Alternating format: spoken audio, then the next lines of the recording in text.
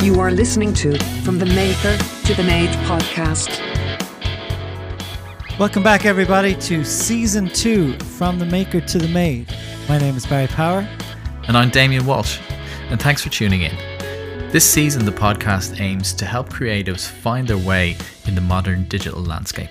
In some of the upcoming episodes of this season, we talk about topics like artificial intelligence in music, evolving as an artist with technology, and the business of creativity. In this episode, we're covering our top tips for artists, how to manage your expectations, how to not let your day job take up too much of your mental capacity, and how to set some short and long-term goals. So stay tuned and enjoy. Yeah, how did you put together the list? It was a couple of different ways. So I'm listening to a pretty cool audiobook, how to kind of have a career in music. So that's quite interesting. It kind of brings up a couple of things that I suppose I knew or kind of thought I knew, but it points a lot of things out really clearly in the book that made me go, oh yeah, these are mistakes that a lot of people probably make or don't even think about. So it's a mixture of that, obviously my own experience, or like experience from friends as well, or then just kind of thoughts about like generally in business, or if you're starting up a business, it's all relative to the do you think, kind of as an aside here, do you think that musicians, I keep talking about musicians, but mostly because we are musicians, but I suppose for any kind of creative entrepreneur, say, do you think there's a lot of bad advice dished out? Yeah, there can be, or I mean, it all needs to be very current advice, right? So, what happened 10 years ago doesn't happen now. What happened 30 years ago, forget about it. It's like it's gone. Like, particularly in kind of the creative industry, because the internet has changed so many things. So, obviously it depends on who you're listening to for advice, but yeah, I mean, there can be an awful lot of bad advice. Yeah, I think, and yeah, especially I think when it comes around to the likes of marketing and, even the title of that book, what's the title of the book? How to make it in the new music industry. How to make it in the new music industry. Is that the Ari Herstadt book? Yeah. Yeah. It is, yeah. Like that's the most clickbaity title of a book, I think. Oh, totally. Yeah. And I think there's a lot of that. There's a lot of kind of snake oil. This will make you famous, or this will, I think that's where a lot of the bad advice comes from. Huge. YouTube is disastrous for a lot of stuff. Like, I mean, it's very helpful. If you want to learn to do something on YouTube, there's some really good tutorials and whatever. But in terms of giving advice, especially around, I suppose, careers, the advice only really works for a specific case. It's not going to work all the time. So you don't need very specific advice. You need, I suppose, a general somewhere to start. Yeah, there doesn't seem to be like an industry standard, because the industry standard kind of changes with every decade. Yeah. So it's a weird one. So I suppose that does segue nicely into the first topic, was manage your expectations. Why do you say manage your expectations? Well, I think it can be very easy to kind of get all of these lofty goals. So I'm gonna write a song and it's gonna do really well, or I'm gonna release an album. I'm gonna do this piece of artwork. I'm gonna do a great video on YouTube and people are gonna love it. And all of the thought process behind, I'm going to do this and people are going to, it's going to be great, has nothing, there's no substance behind that in a lot of cases, because it's such a large thing to do, to release something onto the internet and get proper kind of feedback, and that takes time. It takes different iterations of it, and you have to learn from that. But I think sometimes when people are coming to this from, at the start, they might think, oh, well, I'm going to do this and I'll put it out and people are going to love it. Yes, they might. Yeah. They might love it, but chances are they won't even get to see it. Yeah, and like it'll be seen way less than you think, and that's a big misconception. I think with the internet in general, it's like whenever you post anything, there's very few people actually see it. And with them, like, say the likes of trending things on Snapchat. Okay, so you'll have people who have millions and millions of views, and they'll say, oh, well, you just kind of get on top of this trend and you post a cool video, and, I had 10 million views for my video. But they've posted thousands of videos before they got their 10 million views. And you might get extremely lucky and post something that just goes viral. But chances are, until you've kind of, there's also the algorithms to think about on all these platforms. Unless you're feeding those well, you're not really, it's going to take a lot of time before someone discovers you on YouTube or Snapchat. Well, I was chatting to David Dockery. He was on one of the earlier episodes of the podcast, and he had gone viral with some of his YouTube videos. Yeah. And what he did was he played drums along to scenes from TV and things like that, and he played along to a scene in It's Always Sunny in Philadelphia. Okay. And it just like took off, and he was on like 6 million views within a couple of days. Like it went everywhere. Yeah. And I was talking to him about like how it felt to be like, to have gone viral and all. It's like, did you feel like you've arrived and you've made it and all? And he's like, well, to be honest, I couldn't monetize my channel because copyright issues. And then he was still at a loss as to how many of the people who had seen him do this kind of specific niche video, albeit a viral one, would want to listen to music that he's created. Yeah. So it's like, here's my drumming along with It's Always Sunny in Philadelphia, but here's my song that I actually put a lot of time and effort into. Not that he didn't put time and effort into the other thing, but they're two kind of different releases. So that was a big eye opener, that like even when you do go viral, it's not a guarantee that all your kind of expectations will be met. Yeah, and you're not, and I suppose with the viral kind of sensation or whatever, the things that go viral aren't really that original. Like it's not like someone writes a song and it goes viral. Like, does that ever happen? Unless it's a song about Conor McGregor, or like there was a guy that wrote a song about Conor McGregor a couple of years back, and that went viral because I think McGregor himself, said something about it or whatever. There was that sea shanty thing on TikTok. Did you see that? No, what was that? So there was a guy and he was singing this old Scottish sea shanty, and it just blew up and went. And the thing about TikTok is like there's all these interactive parts to it, so people started harmonizing with him, and it's just a really catchy song. Yeah. But it was a sea shanty all the same. So it was like, wow.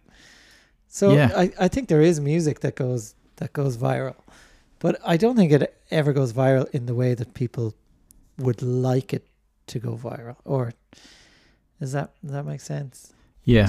I think people think like it'll go viral and then I've made it, and this idea of making it, whatever it is, is very undefined in people's minds anyway. Yeah, but that's another good point. So this is, still on the topic of manage your expectations. Is what even write down what they are. Some people, or they might have like a broad stroke view of this is what I'm going to do this, and this is what my expectation is. But realistically, like how large are these expectations versus what's actually quite manageable? I want to write a song and I want to get it played on local radio stations a lot. Yeah, that's an reasonable expectation that you can meet. Yeah. But even being able to define your expectations. Yeah. I'd say quite few people, maybe there are the odd few like driven people who really know what it is that they want, but I think a lot of creative people are happy to kind of wait for inspiration to strike, or to, I'm just going to live a creative life and not really have as you say, a broad strokes kind of version of what that is. One of the things I was going to say about managing your expectations, for me personally, I tend to expect that I can get way more done than I can. So from a pragmatic kind of creation point, I could wake up on a Monday morning and quite easily think, I'm going to write 5 songs, make 2 YouTube videos, produce a podcast, and do 2 gigs this week. And in my mind, I would go, yeah, that's totally fine. I can do that, of course. Where in actual fact, I might be lucky to get 1 out of the long, large list I've given myself. So I think expectations there of how long things take and how many things you can actually do is, I think that's something that I would struggle with. So obviously expectations for your career and where you want to go, but also expectations of how long things take and how much you can actually do. Yeah. Physically, I guess. Yeah, and I suppose another point there is that when it comes to doing something creative, I know that putting some kind of time frame on things can sometimes help you get something finished. It doesn't always work. I mean, it has worked for me because in some cases, if you don't give me a deadline, I don't finish it ever.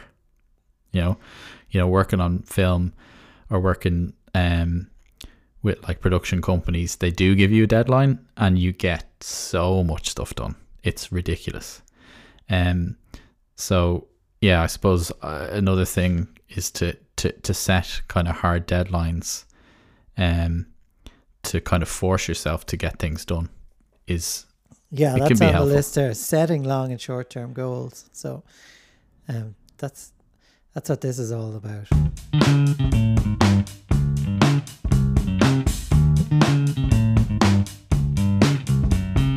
I think the kind of long and short term goal point was more about, like, I suppose it's like an expansion of, manage your expectations. So, say if you're starting out in your career, and we can talk about, we always talk about music, but you start out in your career and you have an idea that you want to, write a song or write a few songs that then you want, your next step is, I want to play these live. Next step, maybe I want to record them. But then if that's enough, that's enough. But if you're kind of talking about having a career, then you actually have to set goals, just in the same way that you might set a goal for any other job that you've gone to college to learn about. So, you go and you learn business, but then you might want to go in a certain trajectory. I want to be working for this type of company. Then in 5 years' time, I want to do this. In 10 years' time, maybe I want to own my own company. So setting those type of goals from a creative standpoint is still very important, because you've got nothing to aim for otherwise. Yeah. So how would you go about setting a short-term goal for a musical project that didn't have an official deadline. So say you weren't working for somebody else, this is a personal project that you want to get done. What would be in your mind to kind of streamline how you work? That's more difficult than actually working for somebody. But well, this is it. I mean, and it's always the way. And I think quite often, creative people, outside of the official deadlines that they have, say music or art that they want to make for themselves, can always be kind of changed and modified and, you know, hammered out until it's the perfect version, until you've gone so far that you've missed whatever arbitrary deadline you might have set. Whereas, you know, if you have a gig that somebody's paying you to do, you show up on time, you do your gig, and off you go. Yeah. So when you're thinking in terms of kind of self-management, how would you go about it?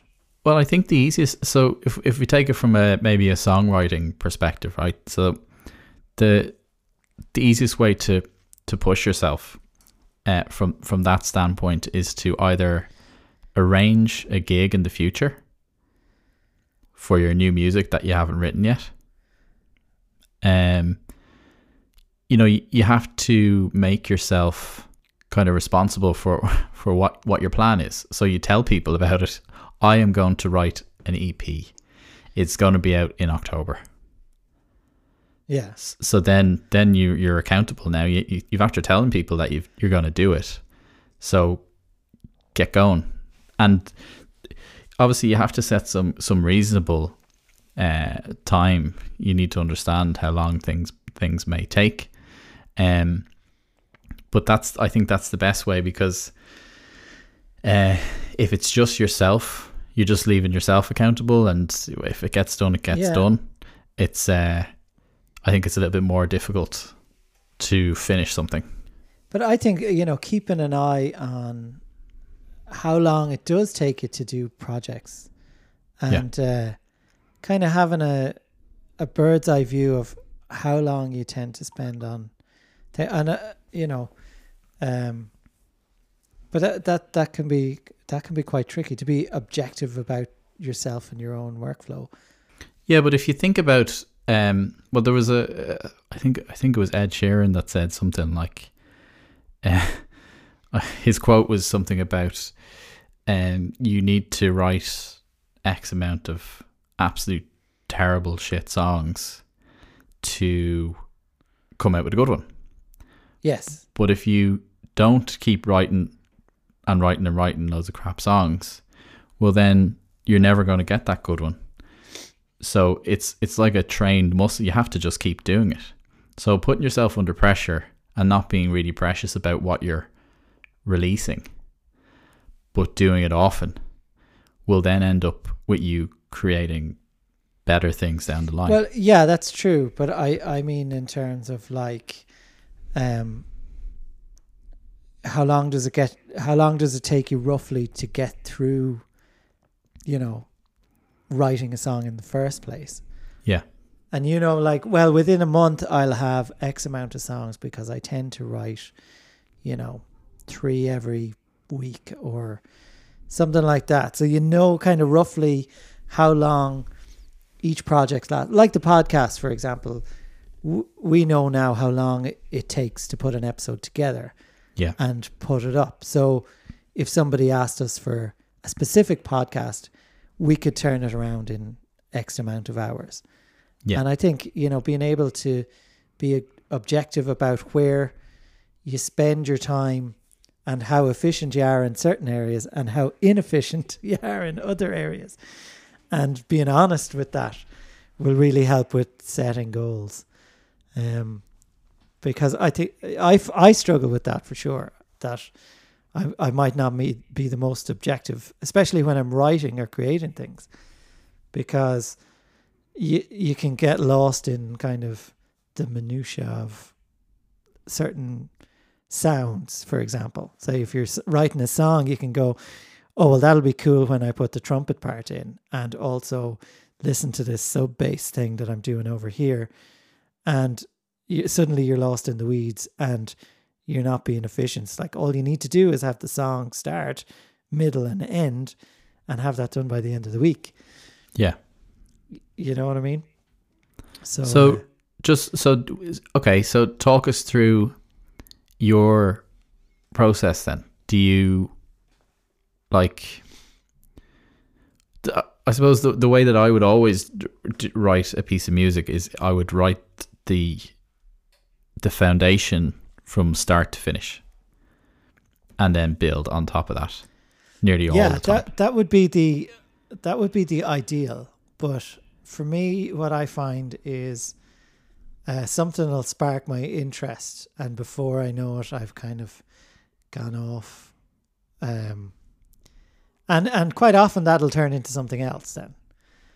So, and I quite like that idea of following these little threads of ideas.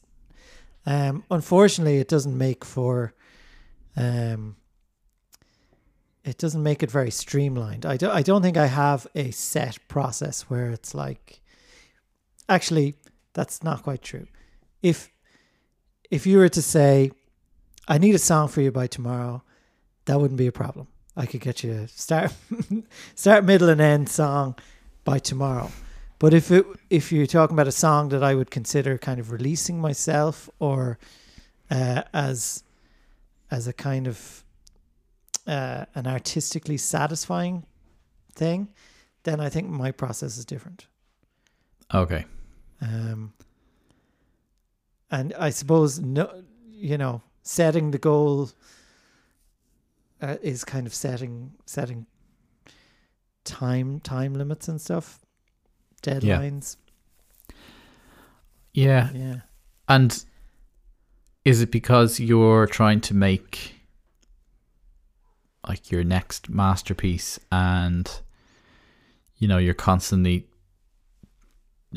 touching it with the brush, and it's not quite there yet, I need to do this, I need to do that, and you're not willing to let it go until you're like 100% happy? Or no, it's not like I never would consider myself a perfectionist by any stretch. And I find that when we do get to the part about building a team, is that like having somebody keep me on track is very useful.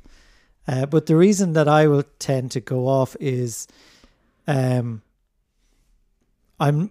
most of all what I'm looking for when I'm creating something is that I'm trying to get out of my own way. So if I catch myself going, well, I'm going to throw a dominant 7 chord in front of my 1 chord because I know theoretically it'll fit, that's not following my ear,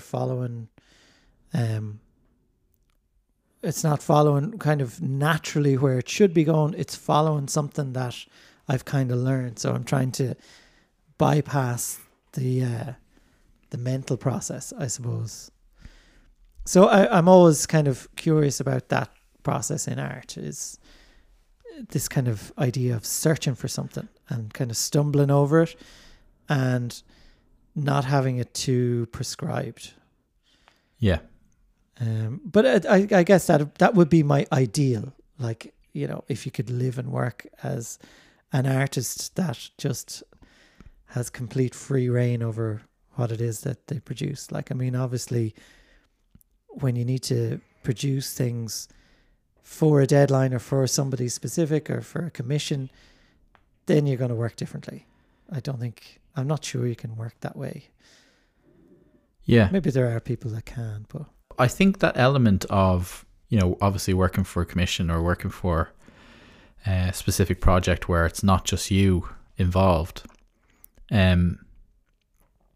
with it, and definitely with like a timeline, it's kind of like it forces you to be creative.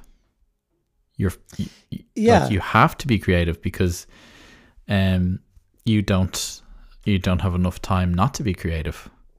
And I kind of like that element.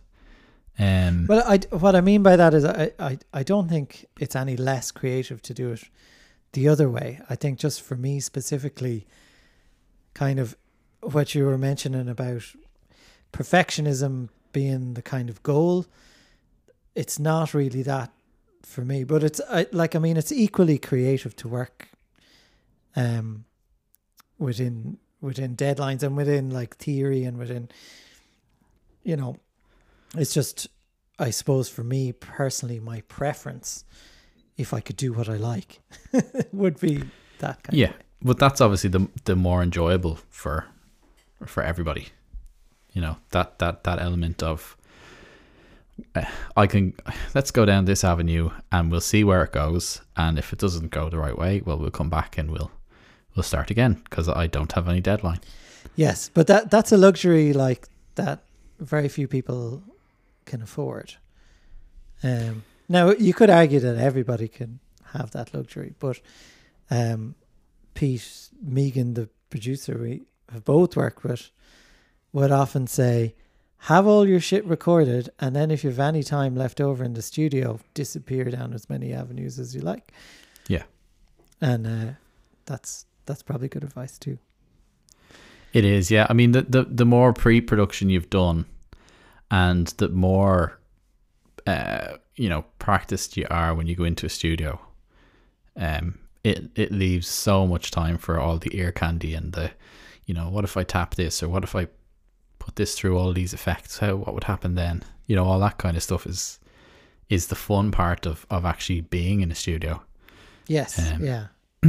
So I've always kind of subscribed to that you definitely need to have all of your normal stuff ready to roll, done, get it boxed off, and then mess and see what happens. Yeah, and I think when you're working, in a more pressurized environment, like if you're paying money to be in a studio, or if somebody is on time. Sorry, I've probably digressed from our actual initial point here, which is setting long and short-term goals.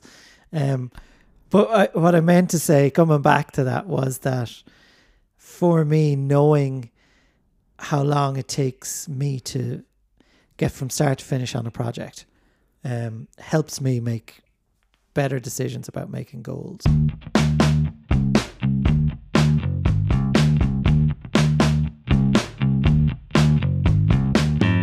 Don't let your day job take too much of your mind or your mental capacity.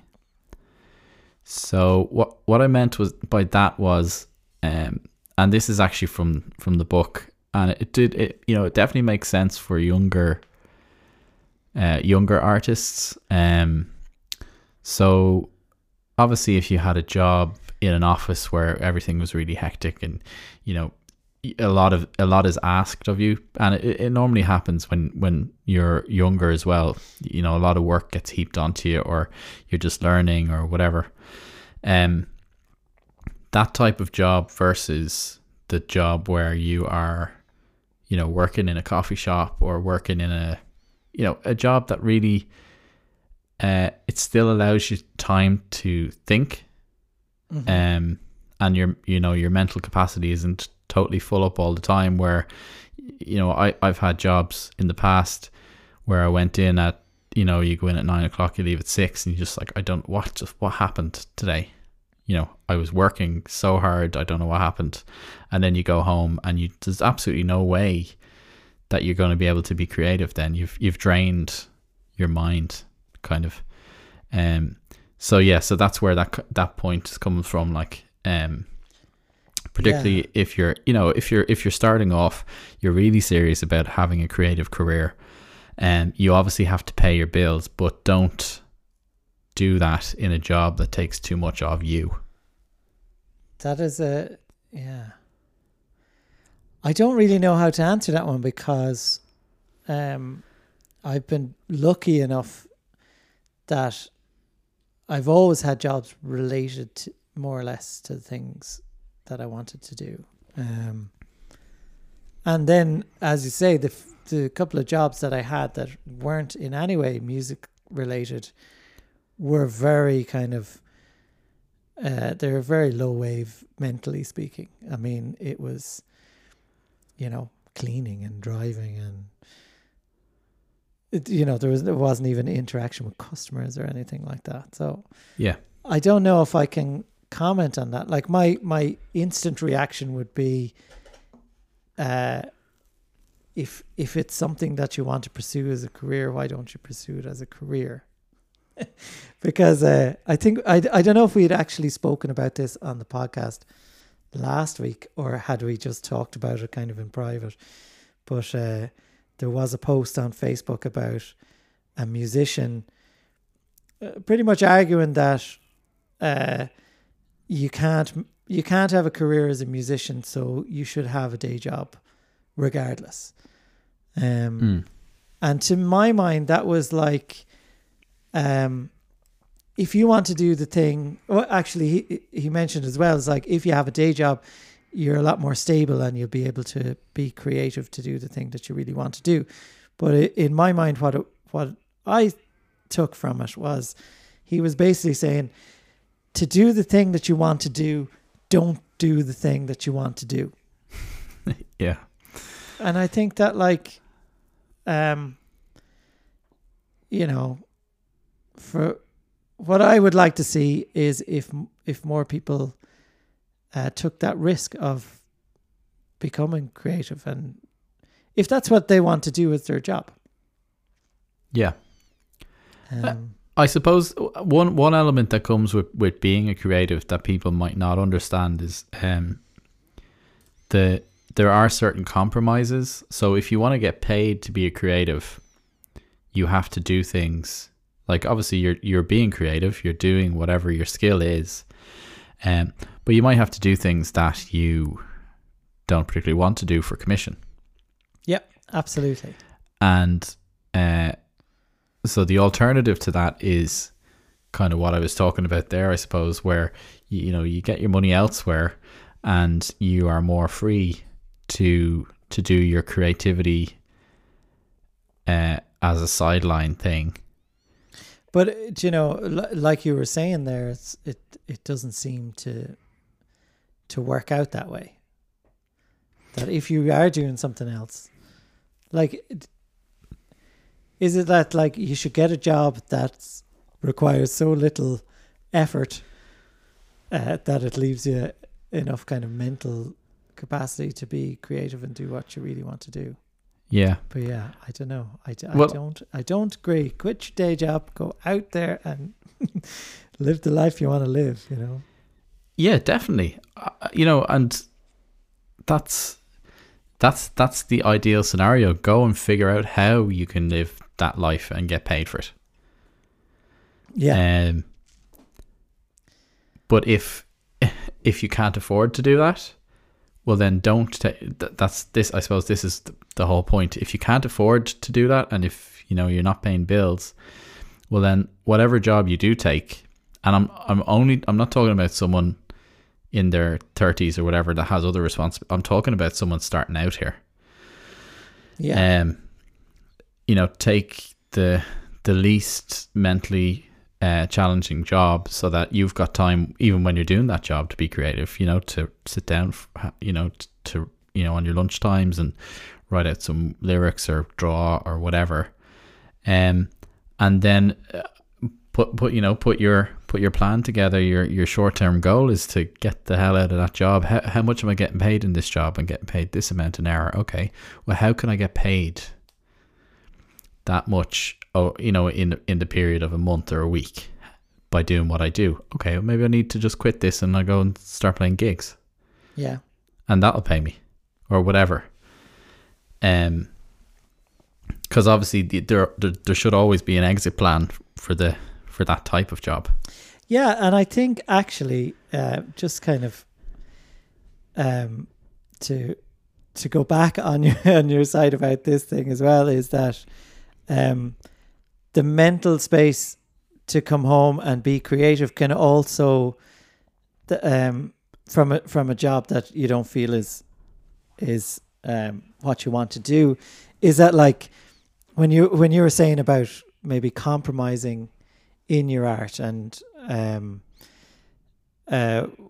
maybe doing commissions that you don't necessarily want to do, that work can equally dry up your headspace and creativity. I mean, I've done gigs, you know, where you turn up and you play stuff you don't really want to play, and the last thing you want to do the next day is turn your attention to your own music or play any. Sometimes, you know, I haven't wanted to play any music at all because I'm working as a musician, but not quite the musician you want to be, I guess.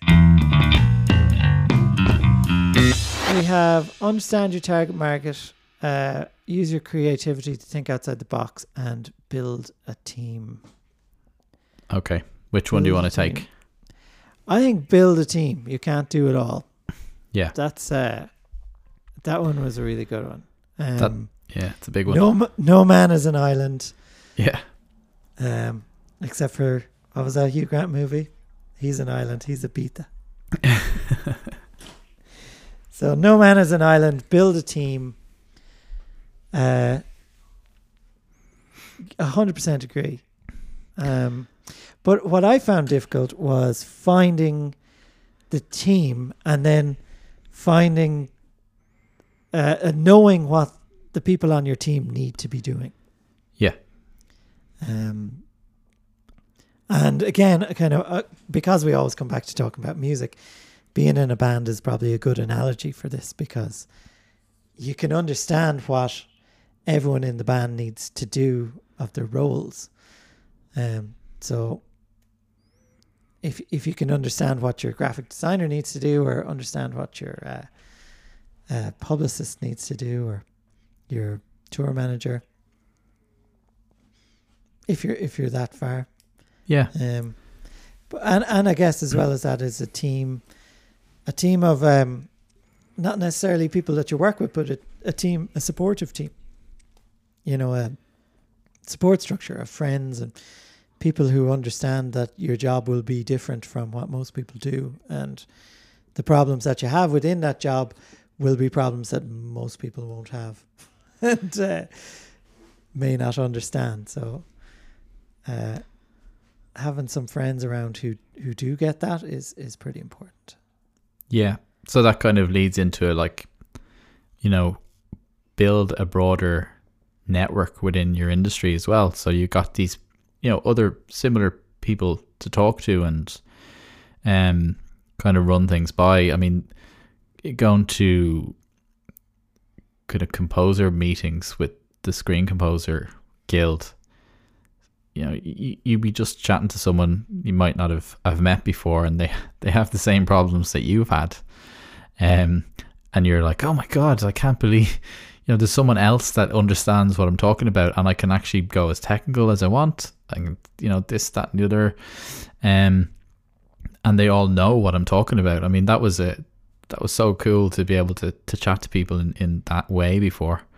So yeah, like, obviously the broader network is good, but the point, you know, build a team is I found, in, you know, when you're kind of going back to the band structure, when you're in a band, if you don't have 4 people or whatever amount of people, 4 or 5 people in the band, each taking on a responsibility outside of playing the music, it becomes a very it's a chore. It's difficult to keep, you know, to gain momentum, and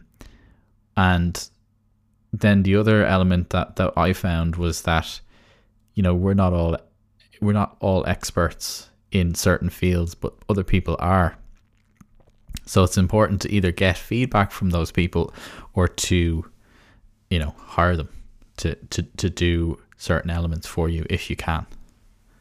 Yeah, that's really, really true. And I think feedback is such a good,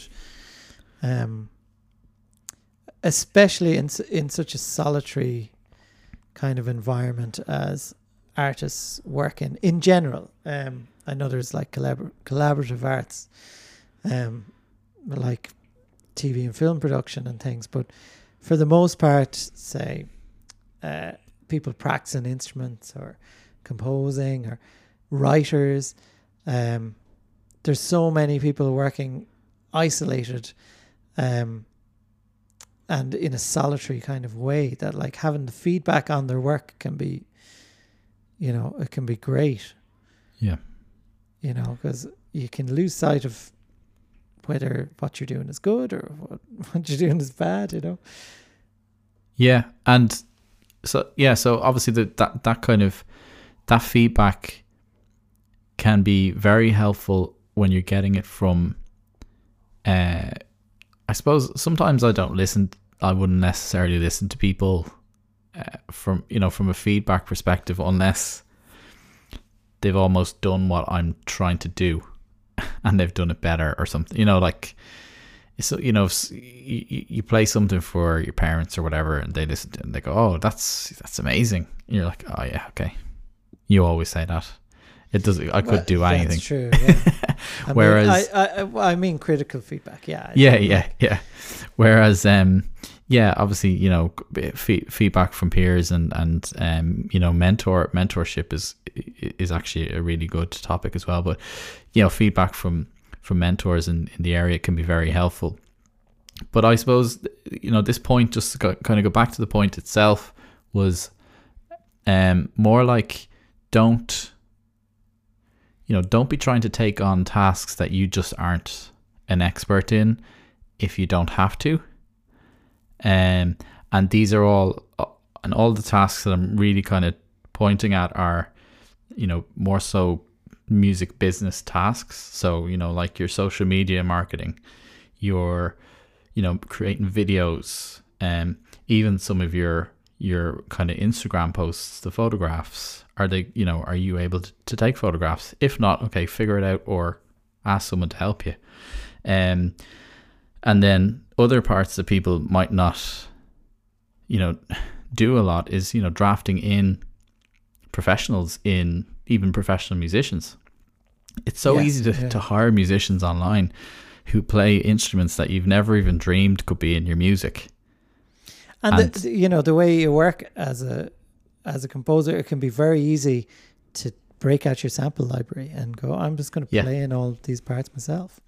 Whereas, you know, a professional musician is going to give like their own interpretation of, and they're going to play it in a way that you may have never envisioned, in a good way. I mean, when people are that good, and that's true. Yeah, that is definitely true. I think, well, building a team, but I also think that building a team can be difficult because it can be hard to find people who can do exactly what it is that you want them to do. Yeah. And the simple, like the networking thing, it might be easy for a musician to find musicians, but for a musician to find a graphic designer mightn't be as straightforward. Yeah. And someone that you can trust, because I suppose one thing that people don't always think about is, you know, if you hire someone to do a website for you, okay, maybe they were really cheap and they did a good job, but like things like the owning the domain, or, you know, things like owning the rights to that logo that's yours. Sometimes people just pay the cheapest price and don't consider those things, and then end up not having a website anymore, or their logo identity's disappeared. So you really need people that you can trust. And although there's a lot of cheap things online, you know, the likes of Fiverr and all those places, it does really help to be able to chat to someone on from that sense. Yeah, I'm not a massive fan of Fiverr. Anything that I've ever gotten from Fiverr has been somebody just slapped it together, and like that's why you pay them cheaply to do it. But I never ended up using any of the things that I got from Fiverr. That that's not like, I'm sure you can find some people in on Fiverr. My personal philosophy on this would be do it yourself first, and bring it as far as you can. Like, for example, if you're building a website, go on to Wix or go on to Squarespace and build your website and do everything that entails, and then you'll have the knowledge to talk to a proper web designer and go, I've gotten it this far on Squarespace, these are the elements I like, these are the elements I want to ditch, and can you build it now on WordPress, and I want this, this, and this. Yeah. And the web designer goes, great, this is somebody that knows what they want. Fantastic. Rather than, you can just build me a website, sure. What do I need on it? Yeah. You know what I mean? So I'm a big fan of try it yourself first. That will give you enough knowledge to talk to the people to build on your team. Yeah. And one thing that I always like is work with someone who might be able to change your mind. Oh, that's a good tip. Yeah. Or who wants to try even. You know, Yeah. I hate when people are just, yeah. Okay, you're not that interested then. You know, if they turn around and go, what is, thanks for doing that website. It is terrible. And this is why it's terrible. And this is why I'm going to make it much better. Great. That's someone who has, a bit of passion behind them. And they, they want to do something really good for you. That's hard to find though, isn't it? That kind of honesty. You kind of need a relationship with somebody in the first place to get that. Yeah, you do, yeah. And that's why, there are certain parts of, building out your portfolio that you need to spend money on. I think that, maybe, a website might be one of them. Yeah, if you want to be pro with, or seen that way, you got to, yeah. Yeah, because someone's going to look, and I mean, if someone looks at your website and they look at it on the phone and it's not rendering properly, it's a bit funny looking, they don't think that, you're not that serious, and you didn't even pay for a website. You're saying that you're a business, you are a professional in whatever creative field that you're in, and you didn't spend $2 or $3 grand on a website or whatever. So how would you communicate with your team? Say you've, like a hypothetical here is that you've got all your team together, you're ready to go. How do you communicate with them, and what does that kind of look like? Well, I suppose it would depend. Like if it's around an event, because most of the time you're going to bring somebody in for an event. Like I'm releasing this, a song, or there's a showing in my local art gallery, or I'm in a play, or I'm doing whatever. So whatever it is, you would then engage around that event and try and get as much ideas from them. This is what it is. This is the event, or the album. The album's about this, and this. I mean, one cool way. Previously, I was working with a graphic designer. He said, go on to Pinterest and make like a big board of all of these things that you like or you think relate to your brand. So you do a big board, and then you go and you have a chat and explain what it is out of all those logos and things that you really like. Yeah. And then they go away and they go, okay, I think I've got it now. And it's the same thing when someone comes to me and they want music for a film. They have to give me that kind of the board of, here's all the music that I love, and this is what the film's about, and here's all the emotions, and this is this, and this. It's kind of a similar process there, but you need to fire a lot of stuff at the team, so they've got ideas. Yes, yeah, absolutely. And I think in the same way as you were saying, being pre-prepared and pre-production in the studio, having the knowledge to tell your team what it is that you want them to do. Yeah. Because I think that's the biggest trap that people fall into, is that they kind of give too much. They give too much decision making to people within the team. Yeah. So I know graphic design is a good example of that, where you'll have a meeting, say I want some artwork for the cover of my book, and say, well, what did you got in mind? It's like, I don't know, you're the graphic designer. Yeah, that's the worst answer to them as well, though. but that's what I mean, is that Yeah. like they'll go, okay, I really don't know what you want, what you're into, what the book's about. I've zero information. Whereas if somebody comes, I have a somewhat clear idea, and then the graphic designer goes, well, I'll give him his clear idea, but also I'm going to give an alternate version because I think this one might be better. Then you have something to work with, and I think that's probably the most important thing with building a team. Yeah. You need to know yourself what the team's role is and what the hell you want in the first place. So for season 2 of From the Maker to the Made, we're trying to make it a much more interactive experience, which means we would love to hear from you. Things you can get in touch about, topics that we can discuss on the show. Also, to get involved in our creative challenge. Once a month, we set ourselves a creative challenge and discuss it in upcoming episodes at the end of the month. Or even if you feel like you'd like to come on as a guest, get in touch. You can tweet us at From the Maker Pod. We're also on YouTube, Facebook, and Instagram. And if you're feeling generous and you'd like to help support the making of the show, there's a newly made Patreon page. That's patreon.com/FromTheMakerPod. Or you can go old school and just send us an email, fromthemakertothemade@gmail.com.